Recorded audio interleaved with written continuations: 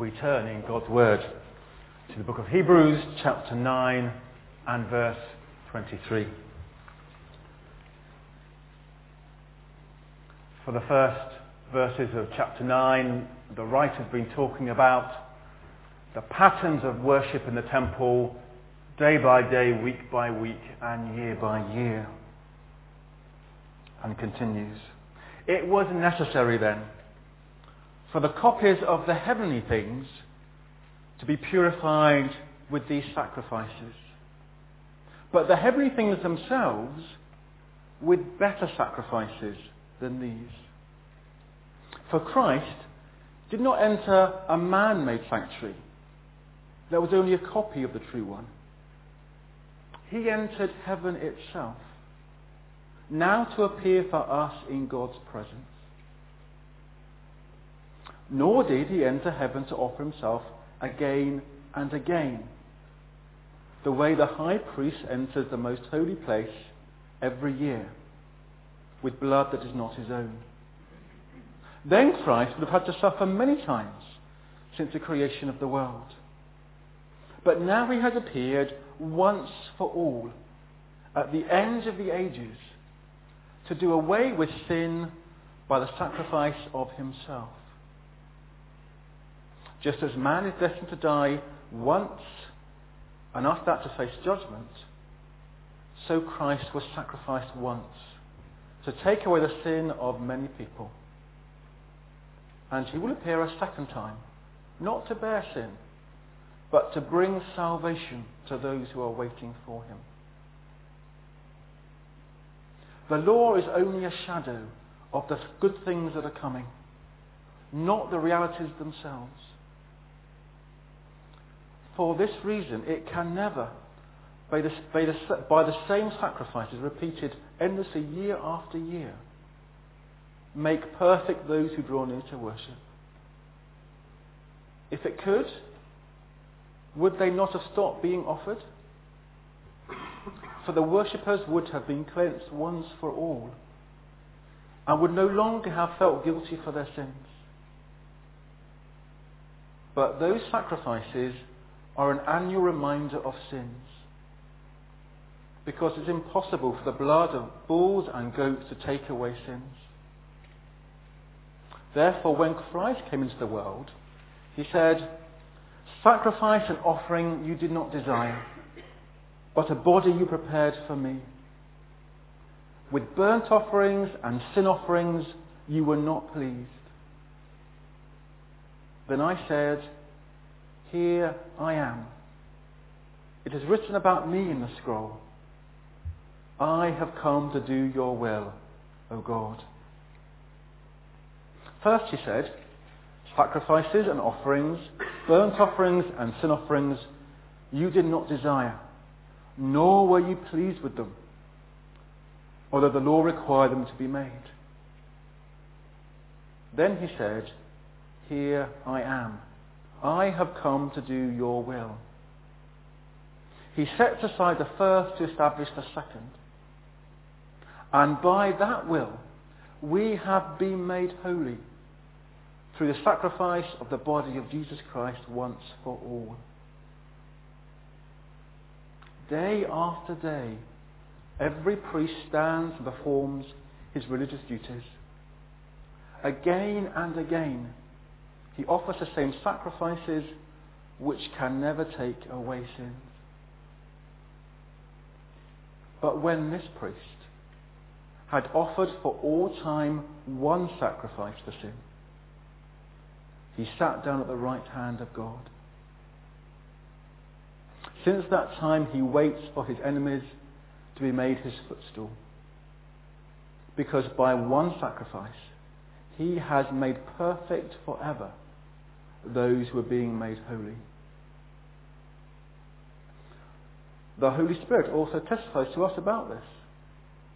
First he says, this is the covenant I will make with them after that time, says the Lord. I will put my laws in their hearts and I will write them on their minds. Then he adds, their sins and lawless acts I will remember no more. And where these have been forgiven, there is no longer any sacrifice for sin. Therefore, brothers and sisters, since we have confidence to enter the most holy place by the blood of Jesus, by a new and living way, opened for us through the curtain, that is his body, and since we have a great priest over the house of God, let us draw near to God with a sincere heart, in full assurance of faith, having our hearts sprinkled to cleanse us from a guilty conscience, and having our bodies washed with pure water. Let us hold unswervingly to the hope we profess, for he who promised is faithful. And let us consider how we may spur one another on towards love and good deeds. Let us not give up the habit of meeting together, as some are in the habit of doing, but let us encourage one another, and all the more as you see the day approaching.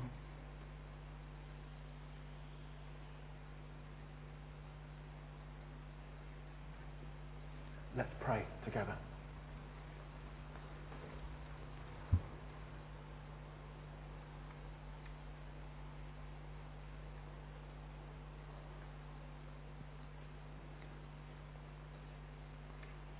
Gracious God, you have spoken in the past through your prophets and through your Son.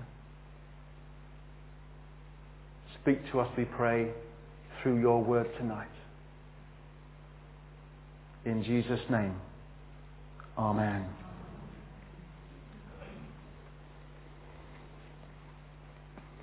Abraham Lincoln was President of the United States during the Civil War. It was a war in which the North, led by Lincoln, defeated the South. And the story is told of a time when, defeated, they brought prisoners from the South to Lincoln.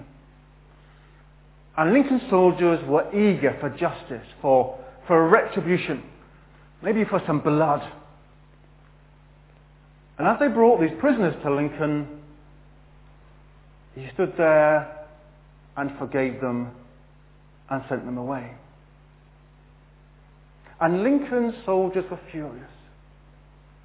They wanted something more than that. They wanted Lincoln to treat them harshly as they thought they deserved. And Lincoln chastised them and said, I have done what we agreed. We are rid of our enemies. I've made them our friends. A powerful story of courageous leadership, but also a story that illustrates something to do with the cross. That through what God has done in Jesus Christ, we are changed from enemies into friends. Now that's got a posh word, and the posh word is atonement. It's a word that we would use in college. Paddy's got a lecture series coming up on atonement. What it means is very simple. Look at it this way. Atonement means at one meant. It means when we who are far away are brought near. When we are changed from enemies into friends. When we are at one with God. And here is a passage that speaks to us about this atonement. How we are brought to be at one with God. Now it seems to me as I read the New Testament, there is no one clear, concise explanation of how God makes us from enemies into friends. There is one clear, concise proclamation. The New Testament says categorically that through Jesus' death and his resurrection, we are brought close to God. We are redeemed, justified, saved. But when you ask, well, how does it happen?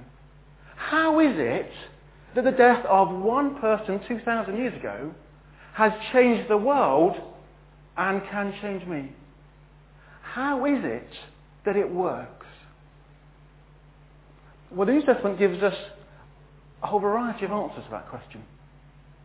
It does so in the form, really, of images or pictures that were drawn from everyday life and experience. So let me give you just a few of them this evening to help us set the scene. The first, which we'll look at tonight in a bit more detail, is taken from the temple. They were used to sacrifices day after day, and Hebrews says that Jesus was like a sacrifice in the temple. Only a perfect, once for all, final sacrifice. A second image would be the marketplace. This was a culture where you could have slaves. Slaves might be because they were captured in war, they might be because they were in debt. And you go to the marketplace and buy slaves.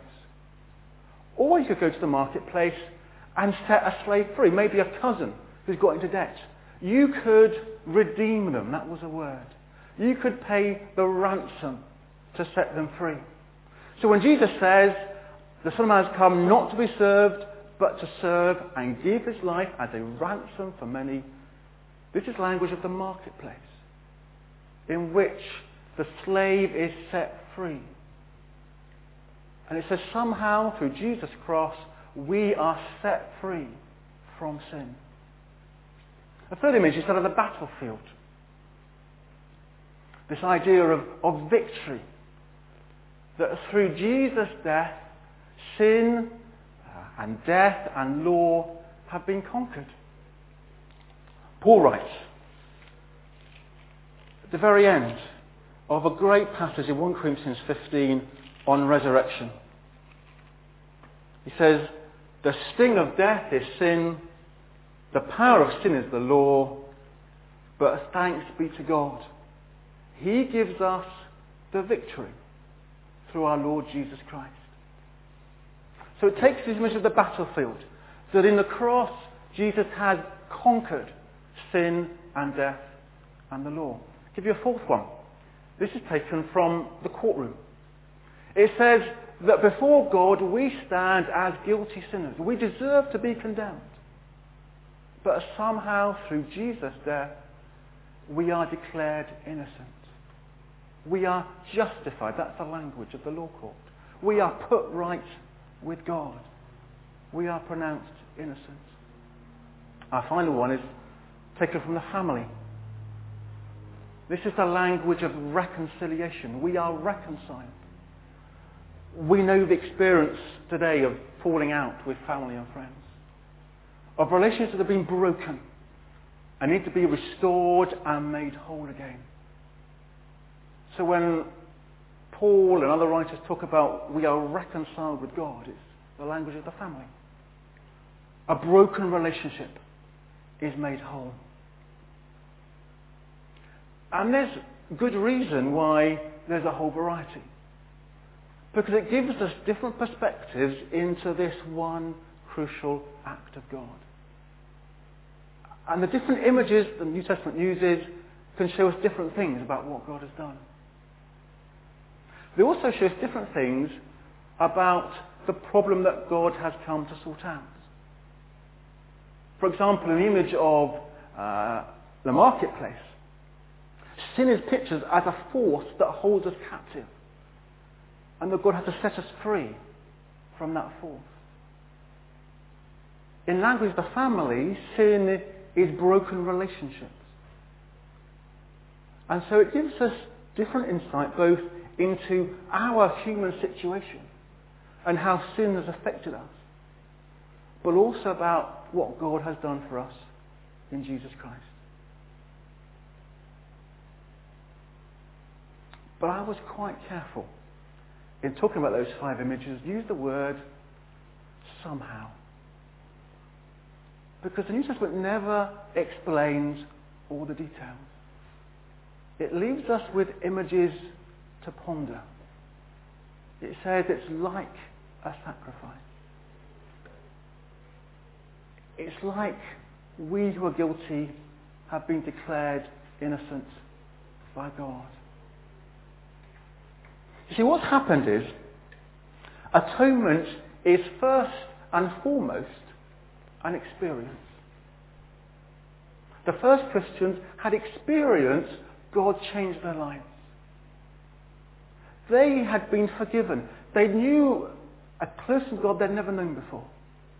Their lives had been changed by God working in them, and they tried to find language to understand what happened to them and explain it to other people. But first and foremost, atonement is an experience. It's something that God does within us and for us. My assumption tonight has been that actually this will be an experience that we share together. But if that's not the case, if you're sitting thinking, well actually, I've never really had this experience. I've not known what it's really been for God to make me clean and forgive my sin. Well, talk tonight to Paddy or Neil or myself. Talk about what it means to have that experience. To know God change you and know God's forgiveness. Because whatever we say about atonement, it must be something that changes our lives. From enemies into friends. The second thing about atonement is it must shape the way that we live. If we are reconciled to God and we go home knowing there are people we won't talk to, God's salvation has not shaped our lives.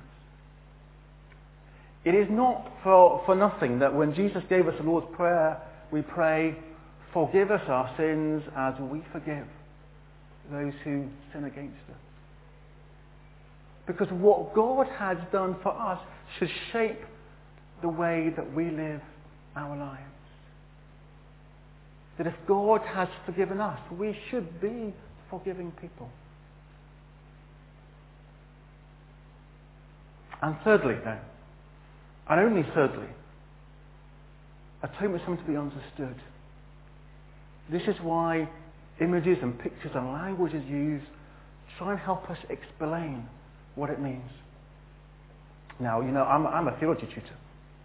My life is spent in understanding with students who want to know more about what it means. So of course I think it's important. But it's important in as much as it changes and shapes our lives. And sometimes, particularly within evangelical churches, we've got ourselves so caught up in the details sometimes of this, where what matters is that we're right. And our particular view is the one that holds sway. Sometimes we've been so concerned about our basis of faith and making sure that we think we're right, that we forget that atonement must be something that first we experience and then that shapes the way we live our lives. And as we turn now to look at Hebrews, the question I want to ask is quite simply, when we look at this passage, how will it shape the way we understand God and the way we actually go about living our lives? How will our understanding help us do these different things? I want tonight to say three things generally about this passage, and then three things that I think should shape the way that we live and how we come to God. The first is this. This passage is based on the experience of regular temple worship. The writer of the Hebrews draws very strongly on this particular image. Jesus is like a sacrifice, but Jesus is the perfect, final sacrifice. And the writer, he or maybe she, when he or she writes, they are fully aware of the temple system. They know it, they live it. And the people they're writing to know it and live it themselves. So as we read this passage, which is quite complicated, we realise there's lots of things we don't know about it. Because the writer assumes all sorts of things that the people that he was writing to knew. It was their daily life. We realise there's a gap here. We were talking about that earlier, weren't we? The gap of understanding. This isn't our experience. I mean, we know about sacrifice. We could tell stories about people who give up their lives in sacrifice. There's a famous story in World War II set in Korea, where they were set in Burma, where they're building the Burmese railway. And the Japanese were forcing the British prisoners of war to build the railway. And one day the prisoners of war go back to their camp, and they're standing in a line, and a Japanese guard insists that one shovel has not been put back in line, and wants to know who's got it. And no one says anything. And the Japanese guard becomes more and more irate, more furious, and holds up his rifle and says, "I'll kill all of you." And then one man steps forward. And in his rage, the Japanese guard hits him so many times with his rifle that he kills him. And the prisoners go back to their barracks and they look at the shovels. And they're all there. No one has taken anyone. One man who had given his life as a sacrifice for the others. And the Bible knows this understanding of sacrifice. It knows sacrifice as something that we give to God. And offer to God a sacrifice of praise. But when Hebrews talks here about sacrifice, it means something very specific. Day by day, in the temple, animals were sacrificed as part of the worship. They were offered as a sacrifice for the sin of the people. And that's the kind of sacrifice that the writer draws on. It's like a sacrifice in the temple, but this is one that is perfect and final, once for all. The second thing the writer draws on is experience not just of day-by-day worship, but the worship of one particular day of the year. It's called the Day of Atonement. It's still a very significant part of Jewish life. You go to Israel on Yom Kippur, Day of Atonement, the country shuts down. And on that day, at this time, the high priest would go into the Holy of Holies, a small room in the middle of the temple, and no one was allowed in there, and the high priest would go in one day a year on the Day of Atonement. He would go in wearing special robes, and on his robes were 12 stones, each stone representing one of the tribes of Israel.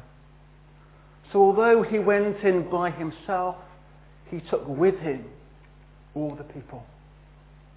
And there he made a sacrifice of a bull for his sins, and a sacrifice of a goat for the sins of the people. And would sprinkle the blood of the two animals around the room and on the altar. And the writer of Hebrews draws on this picture many times in this passage. We'll come to some of them. But of course, this is something that was part of their yearly ritual. This is something that they lived. It made perfect sense to say Jesus is like a sacrifice. The ones we give every year. But the third thing we have to recognise about this passage is that while these sacrifices were woven into the fabric of Jewish life, this is what they did. The writers of the Hebrews have had a second experience. And because he has been changed by Jesus Christ, he looks back on the temple worship and realises it never actually worked. That we did this day in, day out, we did this year in, this year out, but actually we weren't changed by it. So there's something of a tension in the passage. It says that Jesus is like a sacrifice in the temple, but actually because of Jesus we now know these temple sacrifices don't work at all. And we need something different from God. So let's then ask our second question. How might these particular things, this ritual that happened day in, day out, year in, year out, how might it shape the way we think and live? Again, I want to say three things. The first is this. It pictures sin as like a stain that's got to be removed.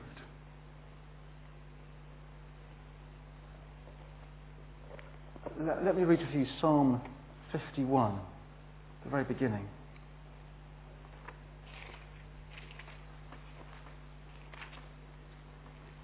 This is David speaking after probably the worst moment of his life in which he let God down. He says, "Have mercy on me, O God, according to your unfailing love. According to your great compassion, blot out my transgressions. Wash away my iniquity. Cleanse me from my sin." Here's a language of sin as something that's got to be washed away. We've got to be made clean from it. As I said earlier, these different images suggest sin is in different ways. Some suggest sin is a power that God has to break. Some suggest that sin is like, as it were, there's the scales, and these are our guilt and our sins that have somehow to be weighed. This is a much more personal image of sin. It says sin is something that has deeply marred and stained our lives. That my sin and your sin have marred each other's lives. That we and I, we're not the people that God wanted us to be. Our lives have been marred and blighted by what we have done and not done, and what other people have done and not done.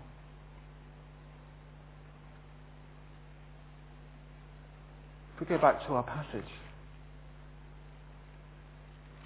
there's a great therefore in chapter 10. Therefore, since we have confidence to enter the most holy place, this is the middle, the place where God was, let us draw near to God with a sincere heart, in full assurance of faith, having our hearts sprinkled, this is the imagery of the blood, to cleanse us from a guilty conscience, and having our bodies washed with pure water. This is the picture of sin as something that mars our life, that stained us. This made us the people that God doesn't want us to be. And therefore it suggests that what God does for us in Jesus somehow must be to change us. If sin has stained our lives, God wants to change us. And change us deep down in our hearts and our lives. The image is here about being pure, about being perfect, having guilty conscience washed clean. Imagery that takes us back to the very beginning. The kind of people that God made us to be. We can sing that in Christ everything is accomplished. And that is true. But what God wants to accomplish is deep change in our lives. Where the stain and the effects of sin are taken away and washed clean. This is not some simple transaction. Jesus has died, we're set free, off we go. This is us coming to God and God making us clean deep, deep down. So maybe we have to ask ourselves, when we come to God, what is there in my life that actually God still needs to change? Where has this at one moment with God not really yet happened?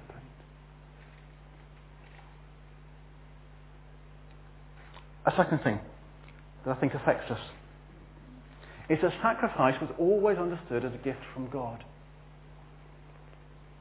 There were plenty of examples of where people would make sacrifices to their gods to try and please them, or to try and appease them, or to ask for rain, or ask for sunshine. There's a great story in 1 Kings 18. Elijah's on the mountain with the prophets of Baal, and they have this competition. Who can ask their God for fire? And all day the prophets are dancing and asking and flogging themselves and cutting themselves, trying to appease their God. And Elijah simply prays, for your glory, God, do it. Sacrifice in the Old Testament was always understood as God's gift to the people. It wasn't a way they changed God's mind. It wasn't a way of making God happy. This was God's given way of dealing with sin. How did it work? Well, here's the mystery. Something about what God went on in the Old Testament was like a symbolic ritual. This would be the way in which they asked for God's forgiveness, and God declared again that his people were forgiven. Let's go back to Hebrews for a moment. To the verse just before we started reading, to verse 22. In fact, it says, the law requires that nearly everything be cleansed with blood. And without the shedding of blood, there is no forgiveness. What this doesn't mean is that somehow the blood is magic, that it can do things specially. It says here, nearly everything. And for those who were too poor to offer animals in sacrifice, they could take some grain instead. It didn't need blood. But this was the symbolic way in which God's forgiveness was declared. So the prophets, for example, say again and again, what I want from you is not sacrifice, but mercy. They didn't mean stop the sacrifices. They meant stop treating this as some magic act. Stop thinking that you can do what you like, treat people how you like, but it's all right because you give God a sacrifice. Sacrifices were the way in which a repentant people came together with a forgiving God. And this was God's gift. We must always recognize that when it comes to being put right with God, this is God's gift. There is nothing that we do to ask for it, nothing that we do to change God's mind. God is the one whose desire is to give us his forgiveness and turn us from enemies into friends. And finally, sacrifice was a costly business. You had to bring your best animal to the temple for sacrifice. You couldn't bring the runt of the flock and say that this was good enough. You brought something that was pure, unblemished to the sacrifice, to the temple for sacrifice. This would have been your most expensive animal. But again, this is not to try and show God, I've given you my best. This is a symbol of the cost of sacrifice. It says to us that sin is not a light matter. It's not something that we can say, well, it doesn't really matter. God will forgive us anyway. It shows us that sin matters deeply and sacrifice is costly. So again, if we go back in chapter 9, go back to verse 13.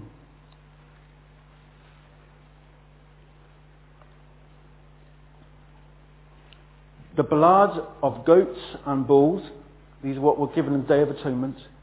And the ashes of a heifer sprinkled on those who are ceremonially unclean sanctify them, so they are outwardly clean. How much more then will the blood of Christ, who through the eternal Spirit offered himself unblemished to God, cleanse our consciences from acts that lead to death, so that we may serve the living God.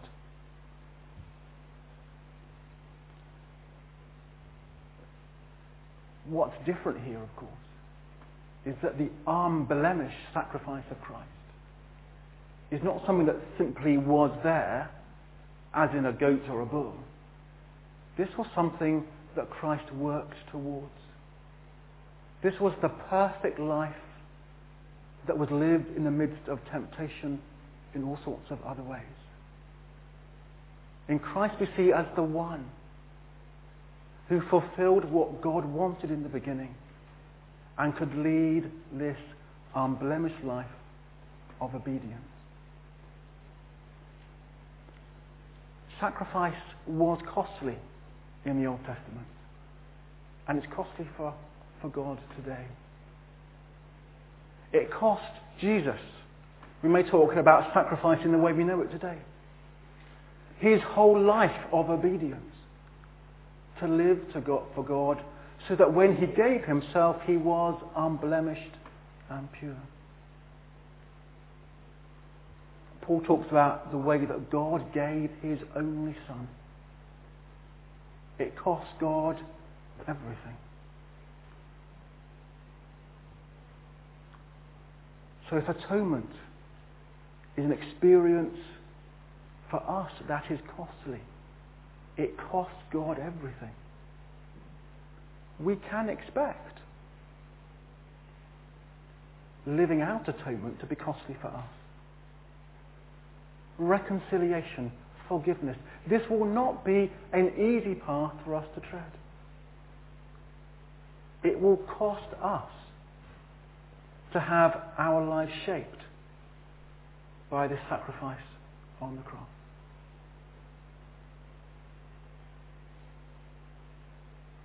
Recall the Gospels for a minute. Jesus said, you need to take up your cross and come and follow me. There's one sense in which Jesus died so we don't have to. But there's another sense in which Jesus died so that we will die with him. And that Jesus is raised so we will be raised with him. And this costly act of sacrifice is one that Jesus calls us to share in. That we might die with him to sin and be raised to life with him. That we are sharing, we are participating in what God has done for us. In a minute we're going to sing a song together. It talks about sacrifice. It talks about our response of brokenness. And let me just say again at the end what I said near at the beginning. That this is something that is to be our experience. This is something that is to shape and change our lives deep down. And if for the first time or for the umpteenth time you want to talk to someone and pray with someone about what that might mean, then let's do so today.